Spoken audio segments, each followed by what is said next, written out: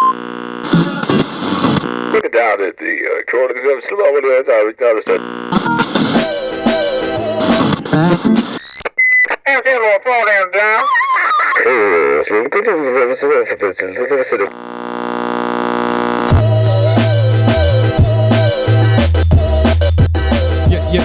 Yeah. What is happening, everybody? Welcome back to another episode of the Dan Cable Presents podcast. Thank you for tuning into the program. Once again, if this is your first time listening, thanks for checking out the show. You can find fresh episodes coming at you every Friday.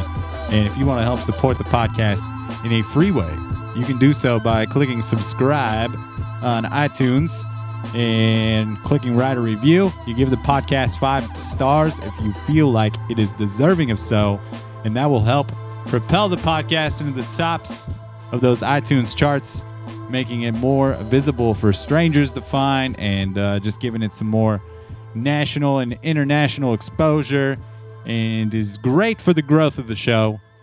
A great way to contribute to the sustainability of this thing in a free way, and just helps with exposure for all of the artists that come on to share their music and stories and whatnot. So it's good all the way around. So if you've got the 2 to 3 extra minutes to do so, I would appreciate the hell out of you for doing it, and appreciate you just for tuning in. And you can also check out the Dan Cable Presents YouTube channel, which features a bunch of in-studio performances, live show performances. Am I saying performances? I don't even know if I'm saying performances today.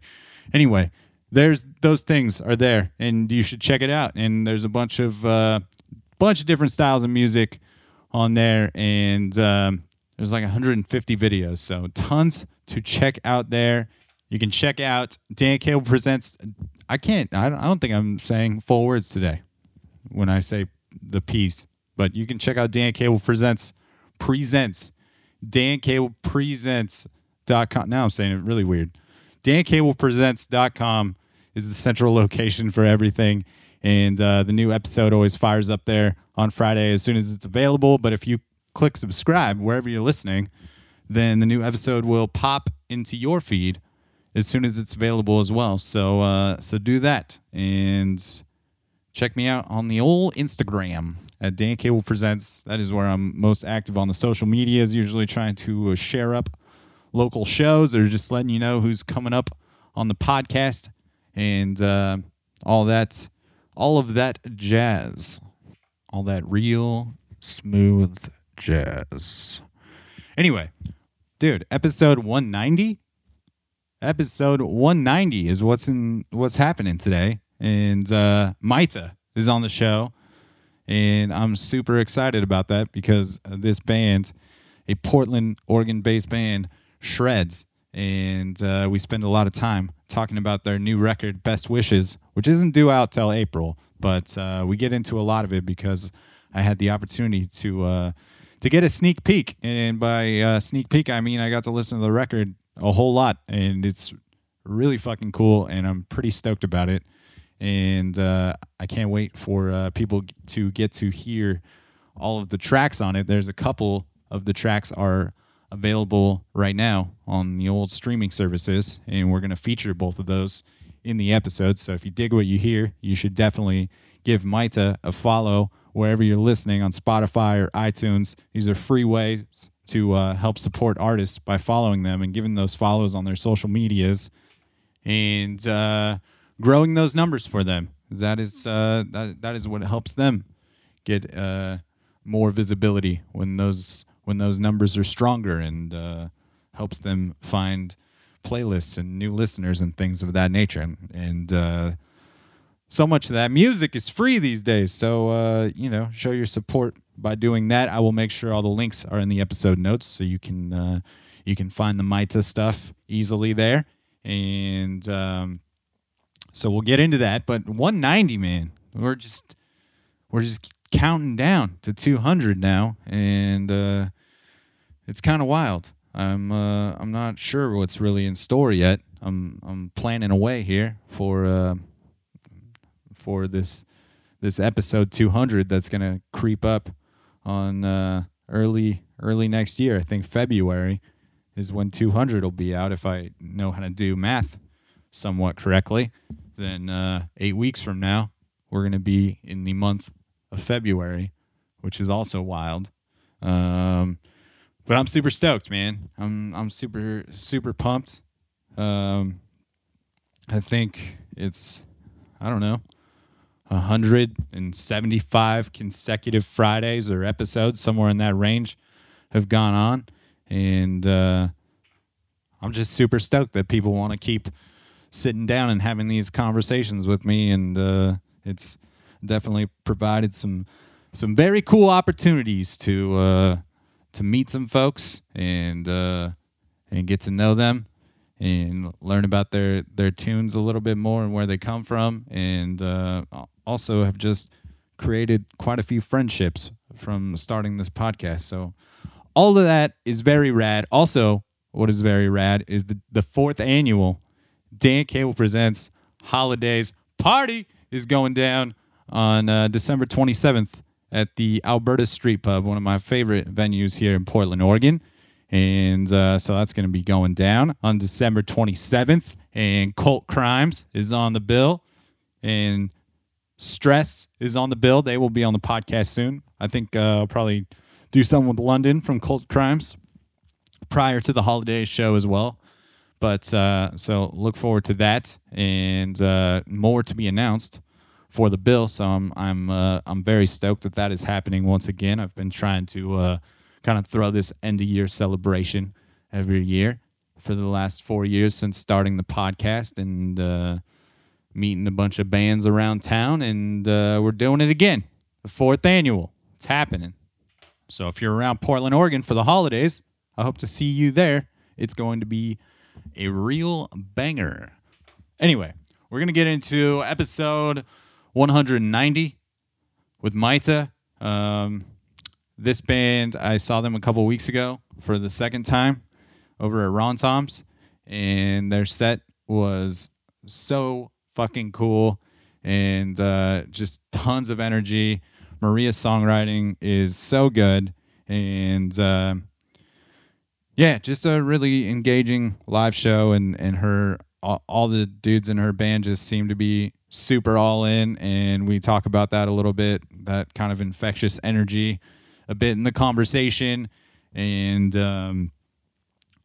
I was telling her about her bass player in Nevada, watching him kind of do some singing with no mic in front of his face, just kind of singing along during all the songs, and that is something that I always find to be very cool as an audience member, to see someone without a microphone that into the tunes that they are also singing along. And just the whole set, he looked like he was having a blast, and the whole band did, and the band like shreds. It's killer. It's killer. And like I said, we talk a lot about Best Wishes, which is the record that will hit in April, and I know that it's several months away at the moment, but hopefully it's a cool preview and gives you reason to be super interested in the record. And we get into the songwriting history per usual as well. So all of that is there, and there is there's music available on the streaming services from this band. So check out the previous EP, the Waterbury EP, which is out now, and we feature Geography at the end of the episode, which is off that EP, and then, like I said, a couple singles that will be on the Best Wishes record, dropping on Kill Rock Stars, the Kill Rock Stars label from Portland, Oregon, legendary independent label up here. So that's really rad that Maita just got recently picked up by them. I think that's it's very cool to see a local band get signed, especially by a local label. I think that probably is inspiring to all the folks within that community, within the Portland music community, that are, friends of that band or just aware of them, to see that is a tangible thing to reach that next level. It's just very exciting. So congrats to Maita. I hope you all had a wonderful Thanksgiving. I hope you didn't trample anybody during any of those goofy fucking Black Friday sales. And we are going to do it. Episode 190 coming at you. Maita's on the show, and we're going to kick it off with the newest single from the band. There's a video for this as well that we touch on towards the end of the conversation. This is Can't Blame a Kid. Let's do the damn thing. My old friend, well, she used to be a dick. She's got millions of holes in her map right now. What you get? So smart, such a part-time fool, putting up her pains just to rile up the crew. And I stood still beside her, warming her plans while she laid out the others. Now I'm so glad I wasn't her. I was catching the glow and then going back to mine. I've got a moment, I'll write it and spill it, 'cause the illness is creeping in. Who can I pin it on? Well, she stole all the light from the room. I was the better friend, I was one of the few, and they all caught up to you. Tore up the pavement like I knew they would, and this is entirely half true. I'm gonna bleed out the colors so I don't hurt you. You can't blame a kid any more than a dog. Any move that she made was a natural call. Oh, I wish I could claim I was above it all. I was there the whole time, I just watched. If I was let in, maybe I'd take the fall, and the world would be strange to behold from this hole. I was scared and ashamed, and I ran from the frame, as I still do today, as I still do today. But I cannot blame, I cannot blame, I cannot blame, I cannot blame, I cannot,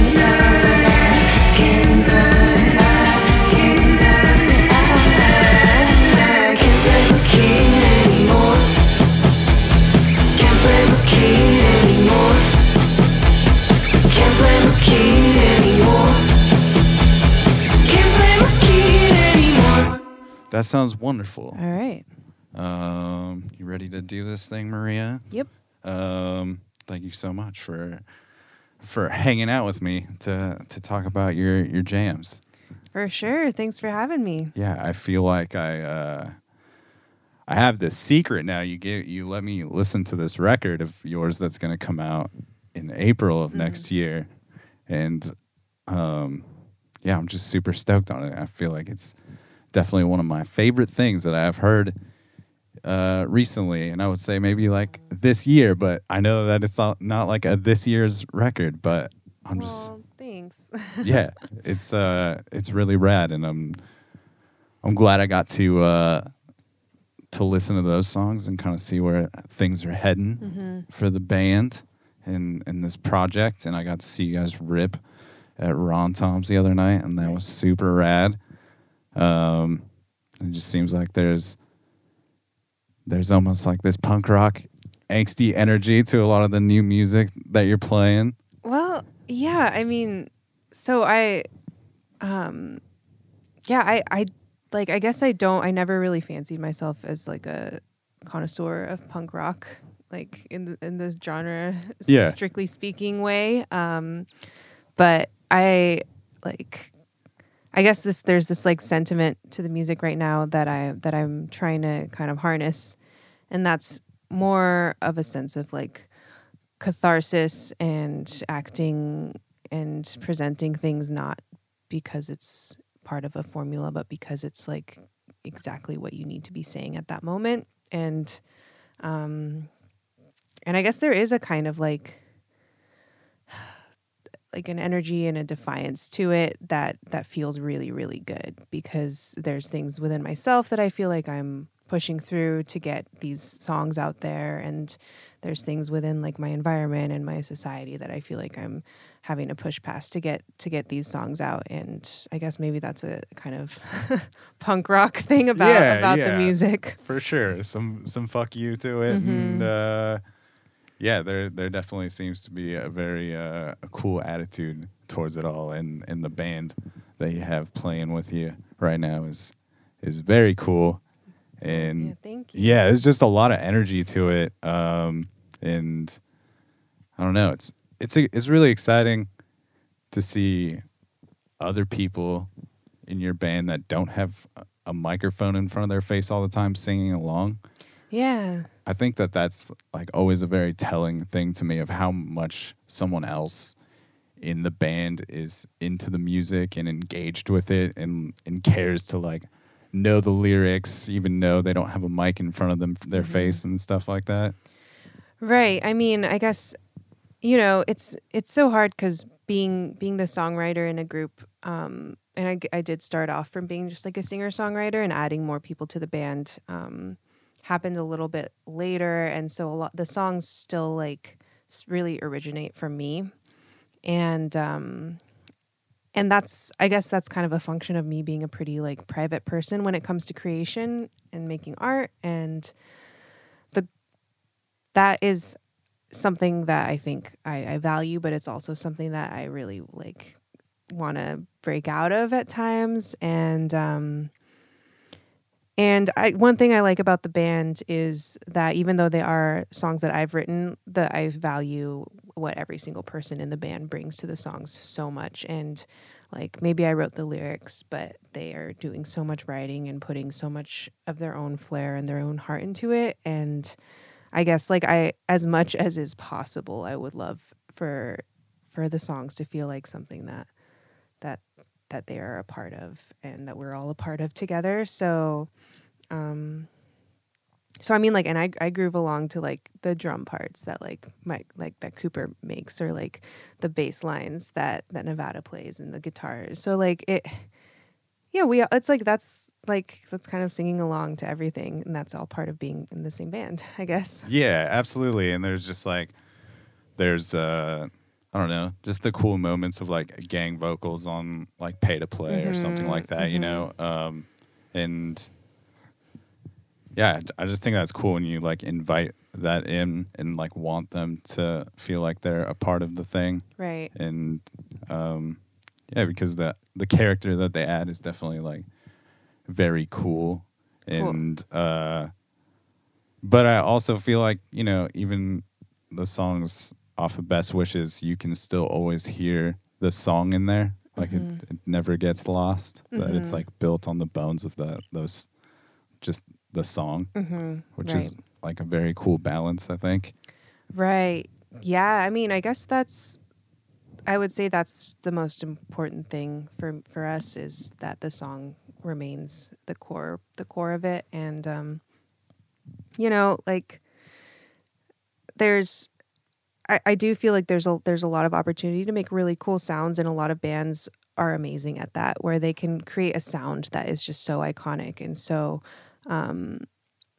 like appealing and seductive, and like I guess that's like just one kind of band. And I feel like with us, like we don't start from that necessarily. We start from the song, and then we see what serves the song and the lyrics and the form of that. So yeah, it's just another way of doing things, I guess. Yeah, for sure.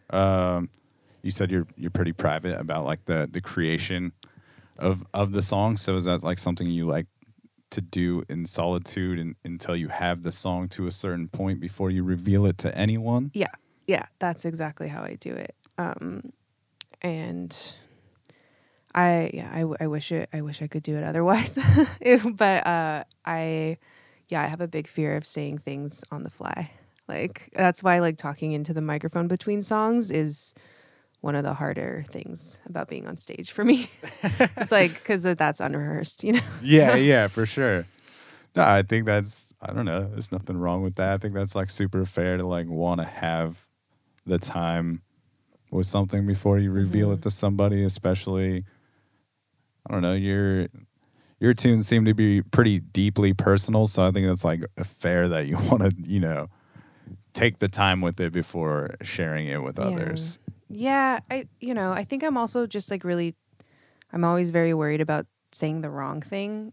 And like I do this in conversation too, where it just takes me a long time to figure out what I'm going to say sometimes, because I like cancel everything out before before I deem it as acceptable.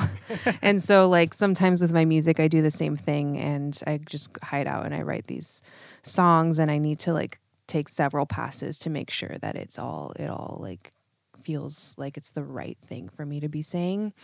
That being said, sometimes I listen to that voice that's like, oh, don't say that. Like, you can't say that. And then I have to tell myself, like, that probably means I should say it. And so it's a bad battle. Yeah. So there's that side of it too. When did you first pick up an instrument? Probably when I was in 4th grade. Well, like, I mean, like, there's, when you're like in 1st grade and you play the recorder, right? Yeah. But when I was in like 3rd or 4th grade, I think it was the Casio keyboard. It was like my mom bought my sister, or my dad did, a Casio keyboard from Toys R Us, and I still have it. But I kind of hijacked that toy, and I like started learning piano on it, just teaching myself, and I would teach myself by eye. So it had this like little like tiny little like screen on it, and you could have it play like classical tunes, and then it'll light up like the keys on the screen to show you where to put your fingers for each. So I didn't know how to read music. I just learned to memorize where you put your fingers, and I guess that's kind of set the tone for the way that I play music, because after that I took up violin, and I always played by ear, even if I had like sheet music in front of me. Like, and guitar too, and then that's what came next, and it's always been a lot by feel. Yeah, were you mainly just kind of learning covers then on that first keyboard? Yeah. Okay. Yeah. I don't think I wrote a song on the keys until later, and I never play. It's not like something I would consider to be a song that I'm proud of. Yeah. But I actually am planning on trying to do that next month. Do some piano writing. Is it when you picked up the guitar then you started writing music? Yeah. So that was like, there was always a guitar at my house, but it was like when I was like 15, like you do that thing where you start learning and teaching yourself, and then you would give up, like when you got to bar chords or something, yeah. And then you would come back to it a few months later and start from scratch and then quit again. And so that it was like when I was 15, it actually stuck, and I actually was able to learn past bar chords.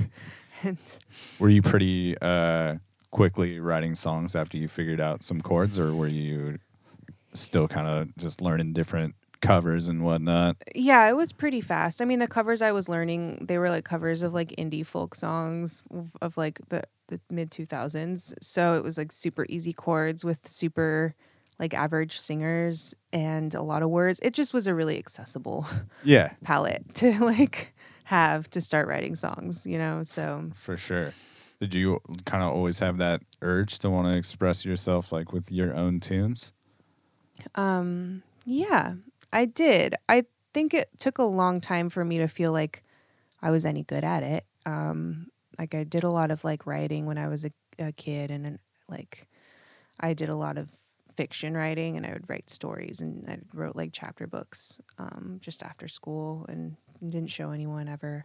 And then songwriting was just kind of a new way to tell a story, but a much more personal way. And I think I always knew that I liked it.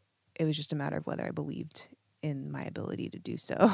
So yeah, I would imagine, I don't know, writing creatively and stuff gave you a lot to draw upon then too, having those past writings. Yeah. I mean, it made me more comfortable with creating a world that wasn't necessarily my own, which is, ironic because the songs are very much a lot of the times my own world. But I guess anytime you write a character in a story, you're writing yourself into it as well. So. Yeah, I mean, definitely one of the things I dig about your songwriting is your ability to tell a story. So that definitely seems to be there. And yeah, I'm very very into the songwriting for sure. It's like your vocal dynamic and delivery and everything, I think is just so cool. And your ability to, like, all of the ups and downs that happen throughout the song, and kind of I don't know, I feel like there's these moments that are like very dark and heavy, and you're able to transition into these moments that really like open up and let it breathe. And I think it's just like very unique in the way that it happens, and just very moving. I'm way into the music. So Well, thank you. yeah, I just appreciate it quite a bit. Have you always been, did it take you like a while to get comfortable with kind of bearing your soul in front of people and playing the tunes in front of folks? Playing the tunes, yes. Bearing my soul, not really. Like, I think I was really able to separate my songs from myself, even if they were about myself. So I've never really felt that feeling when I'm playing of like, oh, this is very private. Like, I don't like know how to share this, because more than likely, like, if I've already written it into a song, I've already made peace with the fact that I'm going to be singing those words. And if they're hard words to sing and I've decided to go for it, that becomes a form of catharsis where I'm like, this is when I'm going to, like, I'm more excited to do it than anything else. To actually play, that took a lot of coaxing on my part. It was an open mic, and the first time I ever played live was for this literary open mic that was held by my high school, and I was going to play I was going to play Elliott Smith's song Between the Bars, which is like what everyone was playing at the time. And also pretty wild that you are now on that record label. Yeah, I know. That's weird. But so yeah, I had this song ready and I was going to play it for the first time, and I was really nervous, and I had one of my best friends at the time. She was like, well, you can play it for me first. And it took me like legit 10 minutes of sitting in front of her in silence before I started the song. I was just sitting there, like, getting that first note out for that first person ever is the hardest thing. Like, just the one note, like, to start the song. Yeah. Even if it's someone that you like love dearly. So sure. Yeah, it's a different level of vulnerability, I think, to do that in front of somebody.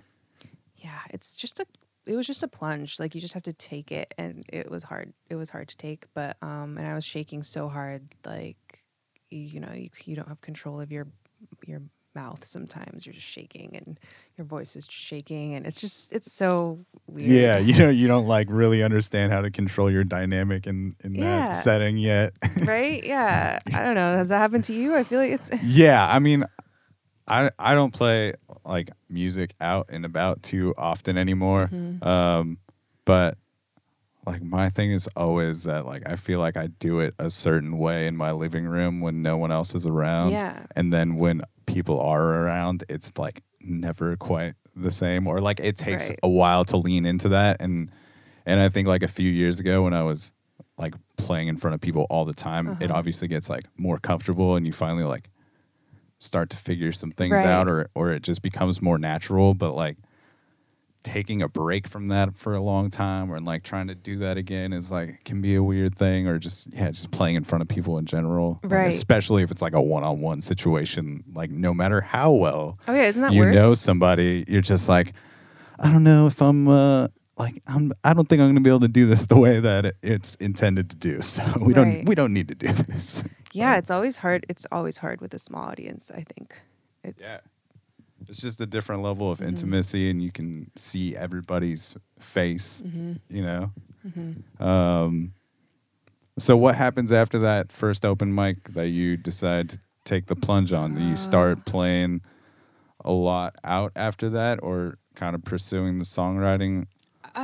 So that was in high school. I think I had another year of high school left. And probably I think I performed at like a couple graduation things, and for class once I wrote a song and played it in lieu of a essay, and that was really successful for me. Nice. And then I think it was when I got to college that I really started to come into my own with like performing and singing songs. Like there was like a college open mic and then the Portland open mic scene once I turned 21 because Portland sucks for people under 21. Unfortunately. Did you grow up here? I grew up in Eugene. Okay. So close enough. Yeah. Did you start with, was the finger picking something you started with? Mm-hmm. Yeah. That was the base of it all, was finger picking for sure. You know, because if you're listening to like Iron and Wine and Bright Eyes and Death Cab, like when you're like 14 or 15, like those are the songs you're gonna try to learn. Like it's just, yeah, you know, like that's finger picking. Like absolutely. And then, did you have some other projects then before you started Maite? No, I never. I mean, I was just performing under my own name, and I never really joined bands until this most recent band, probably because I wasn't confident enough to feel like I could offer a band anything, and I also like just didn't hang out with other musicians, and you just kind of like did the low key singer songwriter stuff and open mic kind of thing. I wish I had joined bands when I was a kid. Like I would probably be a lot better at playing guitar at this point if I had, but you know, it's a different muscle. But you look super fucking comfortable up there, like fronting a band. So I don't know. You wouldn't be able to, like how long has it been that you've been playing with the band now? Like a couple years? Yeah, a couple years. The first time we really played, I did like a couple full band shows for special occasions in Portland before, and then for this record, Best Wishes, which we tracked out in Enterprise. It must have been like 2 years ago. Yeah, it was like 2 years ago that we tracked it. And yeah, that was when we played with Cooper in Nevada, who you saw the other night at Ron Tom's on drums and bass, and Matthew Zeltzer, who plays electric guitar. And so we tracked it for the record, and it just felt so good. And it was kind of like, that was the first time that it really was like, all right, this is what we're doing. This is Maite needs a band. Like, this is how it's going to be, you know? Yeah. Is Matthew the first person you started playing with then? Is he the first person that like found out about your songs, or how did that? Well, he's definitely not the first person who found out about the songs. But in terms of like, yeah, he's the first person I really started playing with for sure. We did the duo thing for a while where like I backed him up in his band and he would back me up in my band, and it was definitely like pretty easy to tour with two people. And then, yeah, that got really comfortable, and it was just time to do things different, to take things to a different level, you know, bring in more people and more energy. Yeah. Did he kind of start to add to your songwriting at that point too, as far as the songs you were putting out at that point?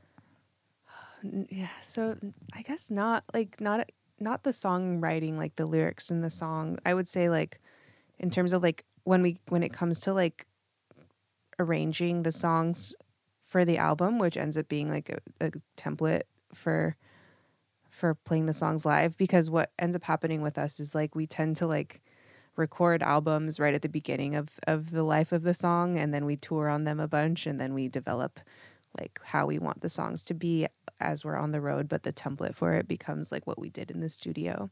And in the studio we're all writing, you know, and Matt plays a big role in arranging the parts and like helping me figure out how it's going to sound, and which is like just as important part of the song, you know. It's the sound.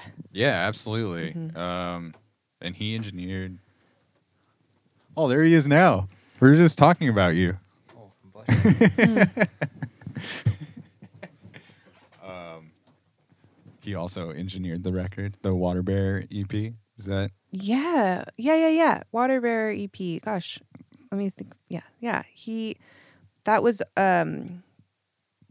it's I guess both records. It's kind of the same for both records. John Askew engineered drums and bass for Water Bearer, and then Matthew engineered all the overdubs, and which is like similar, like Best Wishes. Like our friend and musician Bart Budwig engineered all the basics, and then and then Matt engineered all the overdubs. So it's a good team. It's a good they both method.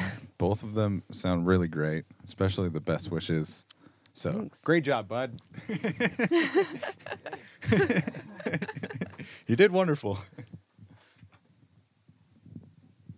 All right, so one of the things I really, really dig about the new record, Best Wishes, is it does have kind of some very like rock and roll moments and some punk rock energy, and some of the surf rock comes in there. But it seems like a lot of the folkiness also, overflows from the Water Bear EP as well, and a lot of those moments are in there too. And Japanese Waitress is kind of one of those songs, and a song that we're going to jump into right here. And I know this is kind of an ode to the serving industry folks. Right. This is like one of the first songs I saw you play, actually. Oh, cool. When I saw you play at the library. Yeah. And this was a song that definitely stuck with me. I was like, oh, this is like a really dark jam. And I'm way into it. Is there anything you can tell me about the Japanese Waitress jam, which is on the Best Wishes record, one of the first jam. single that came out? Well, okay. I guess a lot of what I can say about it is like pretty self-explanatory if you just listen to it. I just wrote it one day when I was at work and it was really slow, and like you have the order ticking piece of paper. So I had all these words, and I don't remember which came first, but I was listening to Simon and Garfunkel's song America. Is that like like I love that song, and I love the writing on it. And I initially was like wanted to write a song about like America today, like my version of it, and kind of use that song as an inspiration for it. And so like I took like the phrasing of it, which I don't know if you like can hear it, but it's like kind of similar to the phrasing of Japanese Waitress. And I was like, and then of course I'll make it a minor key, which I did. And then I was like trying to write about it, and it's just too broad of a subject, really. So it ended up pairing really well with my like notes that I made about waitressing that one day that I was waitressing. And it was just like, that's America. There it is. It's right there in one shift. Like you can see it all. So that's how the song was born. Right on. Well, this is it. This is Japanese Waitress.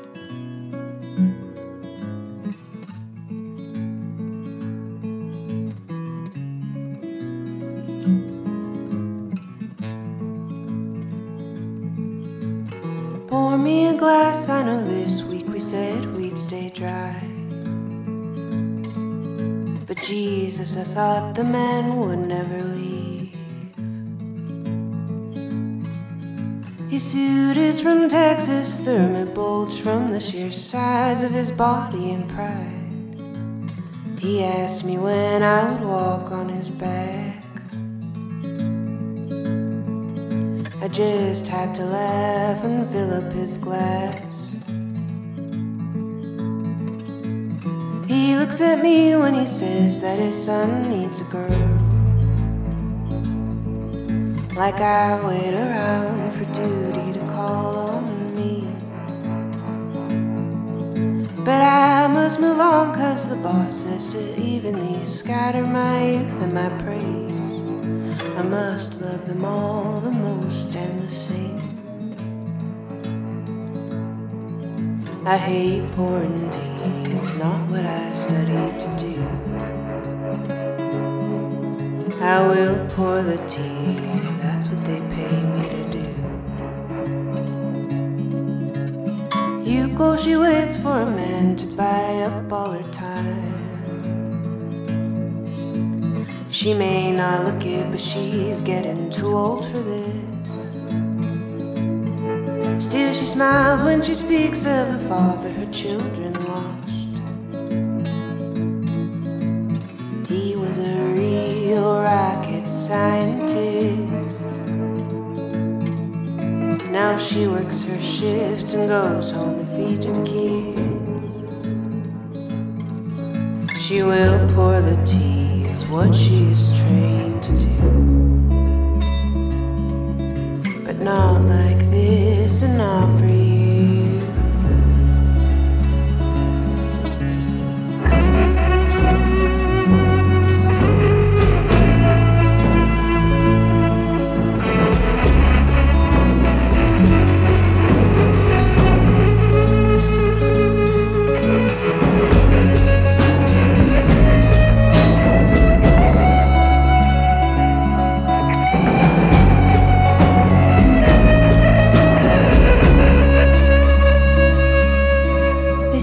Go be free, quit this place now and follow your dreams.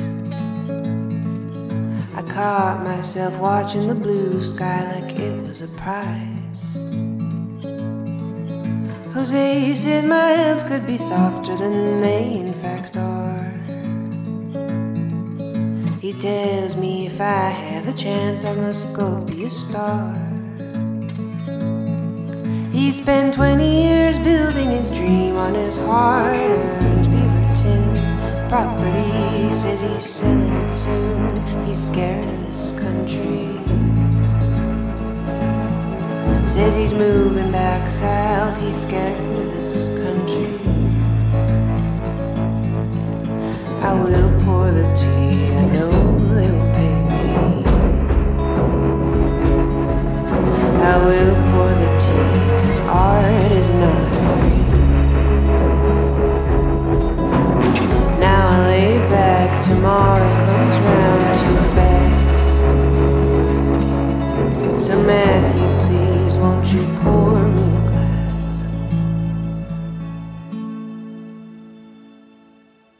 All right, so the recording of that song in particular is so good on the record, and especially in headphones, which I listen to these songs a lot in headphones. And when the percussion kicks in and the guitar gets all like guitars get all droned out, and there's some like some synths in there and stuff like that, or is it just like a bunch of guitars spazzing out? So I think I'd have to double check with John who mixed it, but I believe he just took like some weird guitar like frequency ringing thing, and then he looped it, and then he played it, and like the little like high like kind of like synthy sort of sound is actually just like he took that sound from the guitar part. Oh wow! In the song. He's kind of a wizard at that stuff. So I think that's what that was. Yeah. But the interesting, I guess, like that's the only song on the album that's 100% live, like no overdubs, except for like that mixing like little flair that John put on it. That was just fully like in the moment, like even the vocals and the guitar acoustic. So, yeah, that's the essence of the song. That's right. Mm-hmm. Yeah, when like as far as the mixing process and things like that, is that something that you like to sit in on and be super involved with, or do you kind of like to detach and? Well, I guess I would say that I'm like I definitely like Matthew and I are pretty involved in listening to the mixes and then making sure that they're the way that we want them to be. That said, like we really, really respect John and his abilities, and we almost like he's such a skilled and creative mixing engineer that we tend to kind of give him the songs and let him do what he feels, and it's almost like having another band member. Like it's like we all play a part and then he plays his part. Yeah. And I guess we just really like the way that he works, and so we would prefer to just see what he comes up with and what his intuition is on the songs before we like have a vision for it ourselves. Like we might have a vision for it, but we can always get there later. Like, I'd rather see what someone else's vision is first. Yeah. Can you kind of talk about the shift to writing some heavier jams that are like, just some of that punk rock feel and stuff, and kind of how that came about? I guess, gosh, I'm trying to think back to like the first song that I wrote that could really have like a rock sound to it. It must have been like about at the end of college, or like about like 4 years into my time as a songwriter, 4 or 5. And I think it was pretty natural. I was never like, I'm going to write a rock song now. Like, there was no moment where I was like, this is when I'm just like going to attempt to be heavier, or I think maybe my tastes shifted a little bit, and not that they shifted away from things, but like I just grew to like crave more dynamics. So like the harder a song was, like I valued that, and then like the softer it was, I valued that too. And so naturally, depending on my mood, I think the songwriting just kind of followed.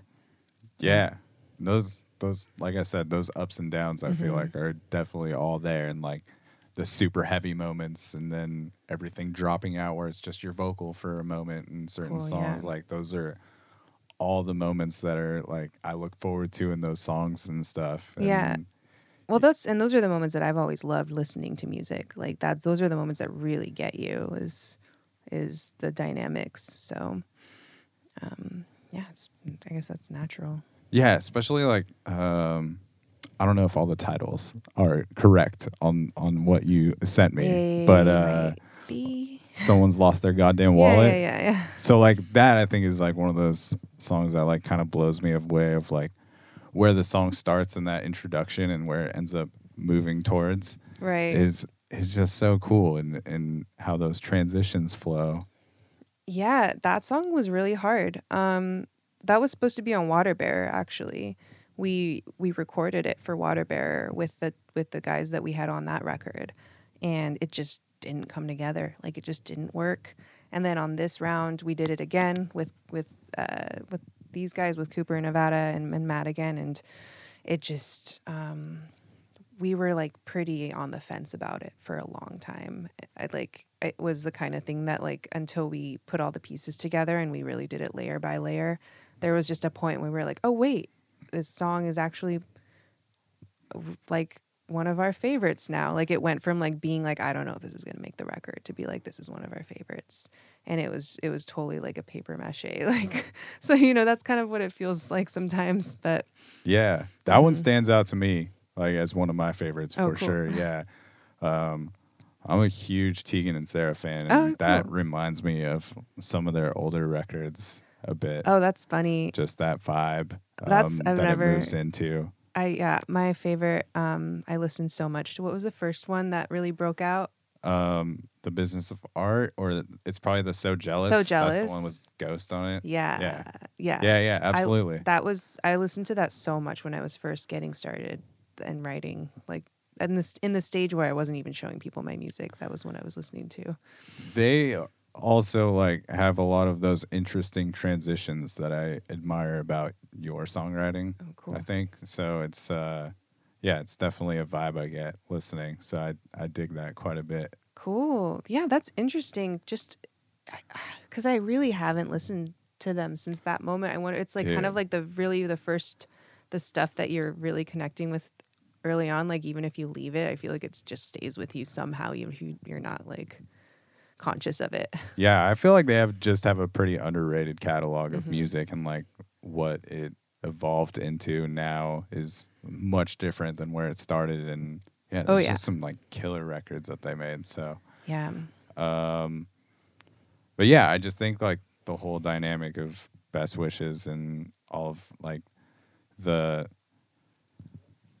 there's so many different kinds of songs I feel like on the record, but it all makes great sense together. Do you think so? Yeah. Okay. I've listened to it so much in like the 24 hours that I've had it, and I'm just like very blown away by it. Like the songwriting. Darling, Don't Take Me When You're Ready to Go is heaviest song in the Maita catalog at this point. In terms of like tone, like subject matter. Yeah, and just overall attitude. I feel like is that song is a trip. It is heavy, Cool. but also one of my favorites. And there's just some very cool moments in that song, and that's like one of the things I dig about the songwriting. And the songs on the records, especially on Best Wishes, is the anticipation that is built within the songs of just waiting for it to break somewhere is just so good. Cool. And that is definitely like one of those songs where it's just again, like the percussion is super killer on that one, and just how it all like develops and unfolds into these different moments, and then when everything drops out and you start doing the close your eyes, the storm will make you blind line, like from there out is wild. Oh yeah. Yeah, just some very cool like vocal climbs on the way out of that song and stuff. Cool. I just think like how everything is placed on the record is very cool too. Like that gets followed up by Pardon Me Please, which I feel like is this nice like breath of fresh air after after such an intense song. Yeah, I guess it does. It's a pretty clean, like calm song at the start of it. I don't know, that one kind of climbs in intensity towards the end a little absolutely bit. So, and like since I know where both songs are going, like in my head I'm like, oh, but that one's like kind of intense too. Yeah, absolutely. In my brain, I have it labeled that way, but it could also just be like the content of the song as well. Is sequencing of records like something you pay a lot of attention to?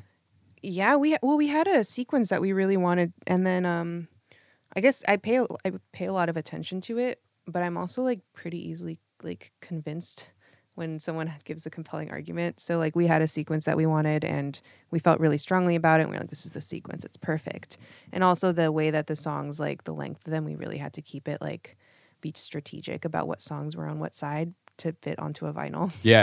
I was going to ask you that. Yeah. Obviously, you're going to put this out on vinyl. So yeah, you got to figure out that whole side B thing. Oh, yeah. Of like what song it kicks off with. Totally. And that's actually something we didn't even really like. I mean, we thought about it, but it's once we like started working with KRS and with Slim, he had this other idea of sequencing, and we were like, oh, I don't know. But then like we heard him out, and we were like, yeah, totally, that makes a lot of sense. Let's do that. Yeah. So it was it's something I think a lot about, but I'm also not married to it. For sure. Mm-hmm. Was that hard to kind of surrender to those types of things of someone else's input that isn't in the band, and obviously trying to help you along in what you're doing? But well, I guess you would think that it would be hard, especially since we've been doing it independently for so long. But I just really respect their opinions, and they've been doing this for a long time, and it never felt like pushy. Like it never with us and with the label, it always feels like a conversation, and they trust us, we trust them. If we felt really strongly about it, they would totally not push us. It's completely up to us in the end. And just having that precedent makes me so much more inclined to like want to hear them out and potentially change our ideas, just because like having that freedom to do so is great. And yeah, their ideas have been really spot on so far, and it's been a good thing, a good relationship. Yeah, how did that all come about that you are now on this Kill Rock Stars label? We just like, well, it's not like that interesting of a story, I guess. It's not like there's like some like fairy tale fable like sort of real life thing. It was just like we started the album shopping process and like had some people like who had vague connections to certain labels like send out introductory emails, and Portia wrote back right away and said, yeah, I'll give this a listen. And then we didn't hear from her for like, I think 3 months or 4 months. So we hadn't really, pretty much written them off. Because I just figured they're busy, Yeah, for sure. I assume that Portia gets a lot of those emails every day, Like I just I've sent her some of those emails. Of course, you're busy. And so when we finally we just got a response back, we were actually recording the next album after Best Wishes. We were in the process of recording that one, and I just got this email from her, and she was like, "Hey, do you want to meet up and get coffee?" And I was like, "Oh, cool." Right on. And I thought that it was going to be like a meet and greet, sort of like maybe she would give us some advice, and I didn't know that it was going to be like, hey, let's work together, we'll sign you and this, it just that's totally not what we were expecting to hear. And so when we went out and had tacos and talked, and when that stuff started to come up in the conversation and really be on the table, me and Matt were both in the meeting, and we kind of we didn't even look at each other or sound excited. We were like, oh, okay. Mm-hmm. Yeah. And then it's it wasn't happening. Yeah. Because we just weren't expecting it, and it was a surprise, and we didn't really process it. And Portia said it so naturally, it was just nonchalant. Yeah. Hey, you want to be and so in this thing? Right. And so then we left the meeting, and we got in the car, and we kind of sat there, and we were like, wait, did that just happen? What? That's awesome. Yeah. So, and then after that, of course, it was a really long process with the changeover from Portia to Slim, and Portia going to her new job, and stuff just takes a long time, and that's just something that you learn. It takes forever. Yeah, for sure. Portia is super rad. She has been incredibly supportive of this podcast, and cool. She's been a guest of the podcast, and also cool. Just I don't know, just one of those people I've been able to send an email to with some questions here and there, and she's totally that type. Yeah, do you want to meet up and have coffee or whatever, or have breakfast with me? And I'm just am I gonna have? Yeah, I'm gonna have breakfast with the president of Kill Rock Stars, one of the coolest labels. Yeah. That exists. And yes, I would love to have breakfast with you. Yeah. But also, I definitely got that sense of sorry, the pug Frank wants out. Yeah, I don't know. That's definitely the sense that I get out of that label is it's very much trying to build a partnership and not trying to make you, I don't know, not necessarily trying to capitalize on your success, but to help it. And so what does that do for you, for the band now, while you're waiting to put out the record? Is this the type of thing where you get to quit pouring the tea for yourself and focus more on the day-to-day of running a band that's now I guess a business that's part of a label and whatnot? Well, we definitely can't quit pouring the tea. I mean, literally, I did quit doing that because I got a different job. Yeah, for sure. And it's a remote job that I can do with more freedom, but can't quit that yet. It's, it takes so long from the point where even now there's no guarantees that you're ever going to make a living playing music, right? You just have to love it. Right. And so we have just as much work as we did before in terms of music as well, because we have a whole team now, but if not more. But do, but right? now we have different sets of responsibilities, and everything has to kind of be a notch better anyways. So I would say lots more work now. But I guess the goal would be that if once the record's out and we're touring a lot, that maybe I could be more free and not have to do that. But will there be touring before the record comes out? We will have we're going to do a small tour in February. We're playing Portland. We're playing one show in Portland in January. Okay. It'll be the Folk Fest. Right which on. will be cool. Yeah. The Crystal Ball. Yeah. Nice. And yeah, I think it'll still be like the full band, but we might folkify it a little bit. I don't know. Or don't. Change it. You know? Well, we just got to keep things interesting, right? Yeah, absolutely. Like not so much the catering, but just I like to tap into different sides of the music. And if the environment feels right, like, it's kind of cool and fun to do that. And then in February, at the end of February, we're going to be doing a little run around Noise Pop in San Francisco. Nice. Yeah.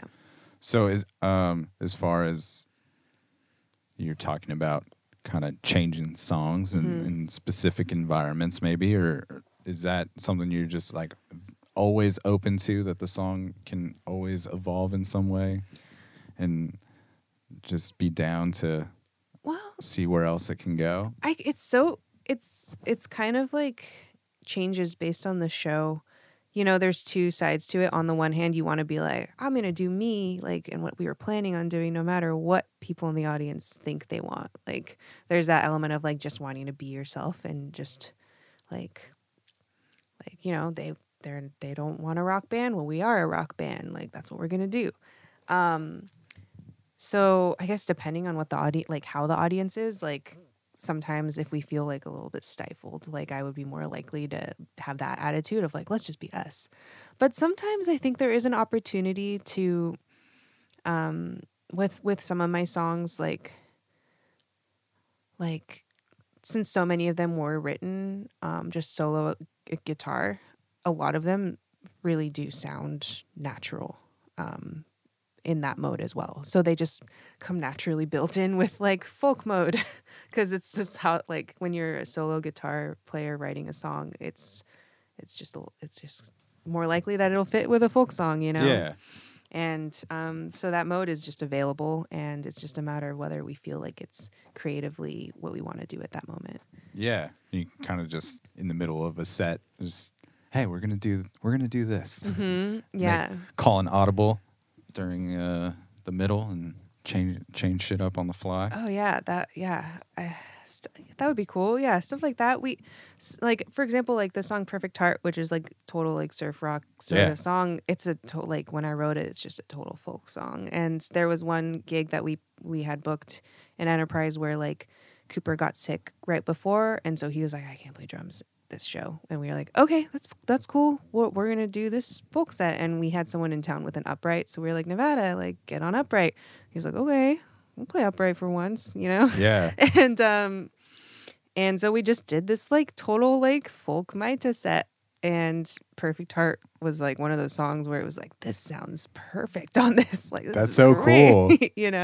And it's just like another mode of the song where it didn't feel like worse. It felt good. Yeah, Matt's guitar solo on that song on the record is so cool. Oh, cool. It's so good. Nice. That's rad. And I think it's cool to just I think there's definitely something to reading the room, that balance of that thing with the like, I'm gonna play what I want attitude as well. Because I don't know, even if you were doing like a singer-songwriter set, you would, if shit didn't feel like it was going right, you would probably make an adjustment of like, all right, maybe I should play this song now. Yeah. This set's not going where I thought it should. Yeah. Unless it's like, unless the audience is just like, well, if you feel really strongly about something, you should do it anyways. Yeah, absolutely. Yeah. Like, don't skip the most important song in the set to you. Like, if you're like, this audience seems kind of conservative, like you should probably play all your least conservative songs. Oh yeah, absolutely. Yeah. No doubt. Yeah. But I just I appreciate the tunes quite a bit. Cool. Dig what you're doing. Thank you. Have you, I know you did like a recent tour run. Mm-hmm. Is that something that you've been doing a lot with this band, or we've since done you've started? It just seems like this band has picked up momentum quickly. Is that fair to say? With like the first EP only being released a couple years ago? I guess so. It's so hard to know what's normal. Yeah. And you know, I guess I've been playing these songs for a little while. Like before the EP was out, there was 2 years of recording and touring and playing those songs Just as a like a duo? Yeah. Okay. And then and so like but I guess it is quick, you know. I don't know. Maybe quick from the time that you started playing as a band and putting out like the Waterbury EP, but not quick in the sense that you have been putting in this work, doing all of these duo shows and like developing as a songwriter over the years. And I guess I'll say that like our Portland, like, because we were doing a lot of touring before, and it wasn't necessarily like, it was just like West Coast runs, but it was like every month or like every 5 weeks or something, we would go on the road again somewhere. We were going to Europe a lot. I felt like we weren't really putting in a lot of time in Portland, like in our community. And that like putting out the Waterbury EP and everything that happened since then also signifies like the time where we really started to do that more. And I'm a firm believer of the fact that like, yeah, you can just like touring is so important. I'm really like, I wouldn't have wanted to do it any other way. I'm so glad that like I had like Matthew and I played so many shows and some good shows and a lot of like mediocre shows, and like really learned how to play songs and be on the road and not be disappointed by a mediocre show. Yeah. But I am such a firm believer in being part of a community, and like I think that's really what changed, is us deciding like we're going to be in Portland, like we're going to like go to shows and play shows, and you know that like just within like a year of deciding to do that, I guess that's the quickest, like that was where we really felt like, wow, this did gain a lot of momentum quickly from the moment we decided to be in Portland to like now. It really felt like a big jump. Yeah. Where you're like all in on the cruising in the van all day and sleeping on floors and all that fun stuff. Oh yeah, I have a really good mattress, like a blow up mattress. It's really good. It's from Next Adventure. It's like better than my bed. That's killer. Yeah. And I don't know. I think that also just like teaches you to deal with like all the variables of a show to like all the things that can go wrong. I feel like on a tour. Yeah. Yeah. I mean, for sure. Like we've dealt with lots of stuff going wrong, and also just like stuff not being really right to begin with. Like, you know, showing up to a place and it's like you don't have a stage, you don't have an audience that wants to hear you. Yeah. It's just like and it was never gonna, like, you're just trying to make something go right. Like you're just trying to be like, we're trying to win over like 2 people, or we're trying to, you know, make some amount of tips. Yeah. None of these people came here to listen to music. Yeah. They didn't want music here. Yeah. Yeah, that whole thing. But that's rad. It's crazy that this record doesn't come out for like 5 more months or so. Yeah, we started the pre-order real early. Yeah. But I'm stoked that I got the secret preview. Oh yeah. And I will definitely be listening to it a lot. But Can't Blame a Kid is out. We featured that at the beginning of the episode, and there's a video for that that you like created and conceptualized. Yeah. That whole thing. Yeah, that was fun. That was a funny thing too. Like we weren't planning on doing a video for that, and then I think like a week or a week and a half before the song was supposed to come out, or 2 weeks, like Slim was like, "Well, we should have some kind of video content," and I was like, "I want to make a music video. You know, like, let's just do an actual music video in 2 weeks." Like, and I planned for a week, and then I just shot it in a couple hours, so it worked out. Do you dig doing like all the other creative stuff that goes along with, you know, creating like an aesthetic and like video content for the band and things like that? I actually really do love music videos, and I like creating visual content too. I would do that a lot because I was an art major and I like the InDesign stuff. Like I did that all the time, like making all the internet banners and stuff. And we actually have someone on our team who does that now. And that's one of the things where I'm like really happy to surrender that away. Yeah. Like that's like one of those moments where I'm like, all right, this is something I don't have to do anymore. You can do this for me. Thank you. You can figure out these Instagram posts. You're better at it than me. You're faster at it than me. Like, why don't you do it? Yeah, that's very cool. And that's been really nice. I weirdly really like music videos.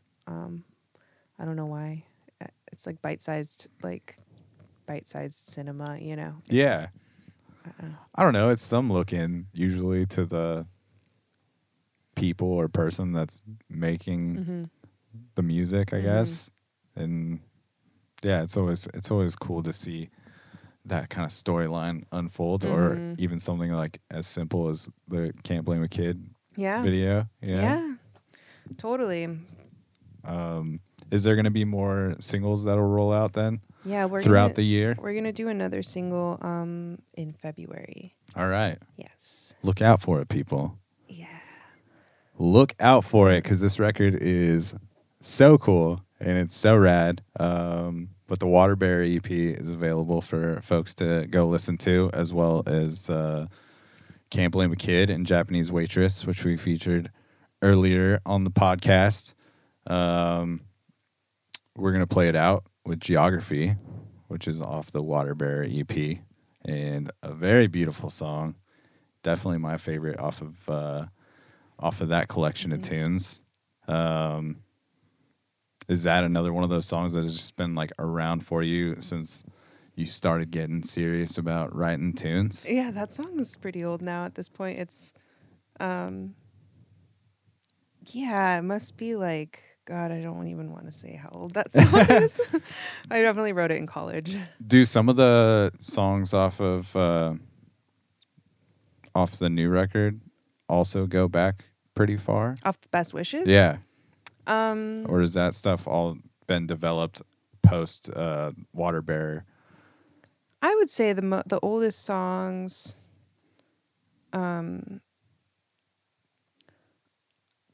on that album, there are a couple that are a little bit older than like Water is the newest song on Water. Yeah. There's a couple that are a little bit older than that, but for the most part they're more recent. For sure. We end every episode of the podcast with the guest saying the tagline for the show, which is "It's a program." It's a program? Yep, you're already doing it. Oh. So if we can get "It's a program," we can properly sail this thing out. All right. It's a program. You nailed it. Thanks so much for hanging out and talking to me about your music. Thanks, Dan. Yeah, absolutely. We're playing it out with Geography off the Waterbury EP, and I will put all the links in the episode notes so you can follow along with Maita and what is happening with the band. Stay tuned for that new record, Best Wishes. It is a killer, and that is the Jelly Jams. We will catch you on the flip side, Portland. My shaky feet, they don't walk so neat in the morning. And my jaded eyes, they don't see so fine when I first wake up. And my soul mind takes all kinds of time getting ready. Oh, my little life, well, I don't think twice, it comes so easy.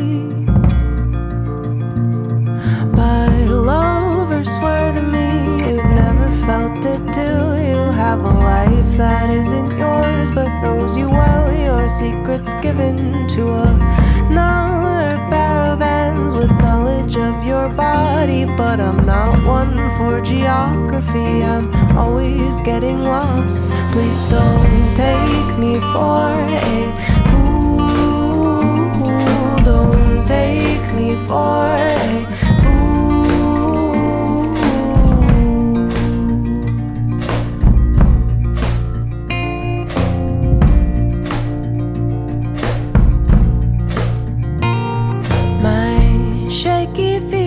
always carry me into places that are known to me, and my clumsy tongue utters clumsy words from my lips like a song I've never heard, and my mother's heart offers sympathy, but she'll never tell, she'll never tell, she'll never tell. And so I stayed to never change. Well, I hope I change. And I'm walking into rooms with a dumb smile, and I'm telling borrowed tales like they're mine. And little kids, they're learning tools I can't use, and all I can do now is pretend to know the rules. Lovers swear to me you've never felt it till you have a life that isn't yours but knows you well. Your secrets given to another pair of hands with knowledge of your body, but I'm not one for geography. I'm always getting lost. Please don't take me for a fool. Don't take me for a fool. Don't take me for a fool. Don't take me for a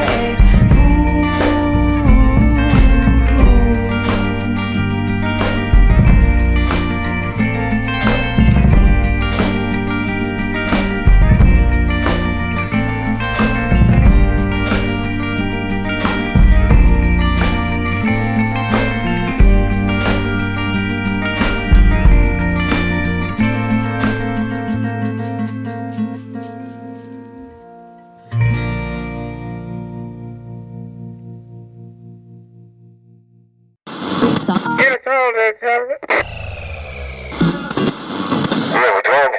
194.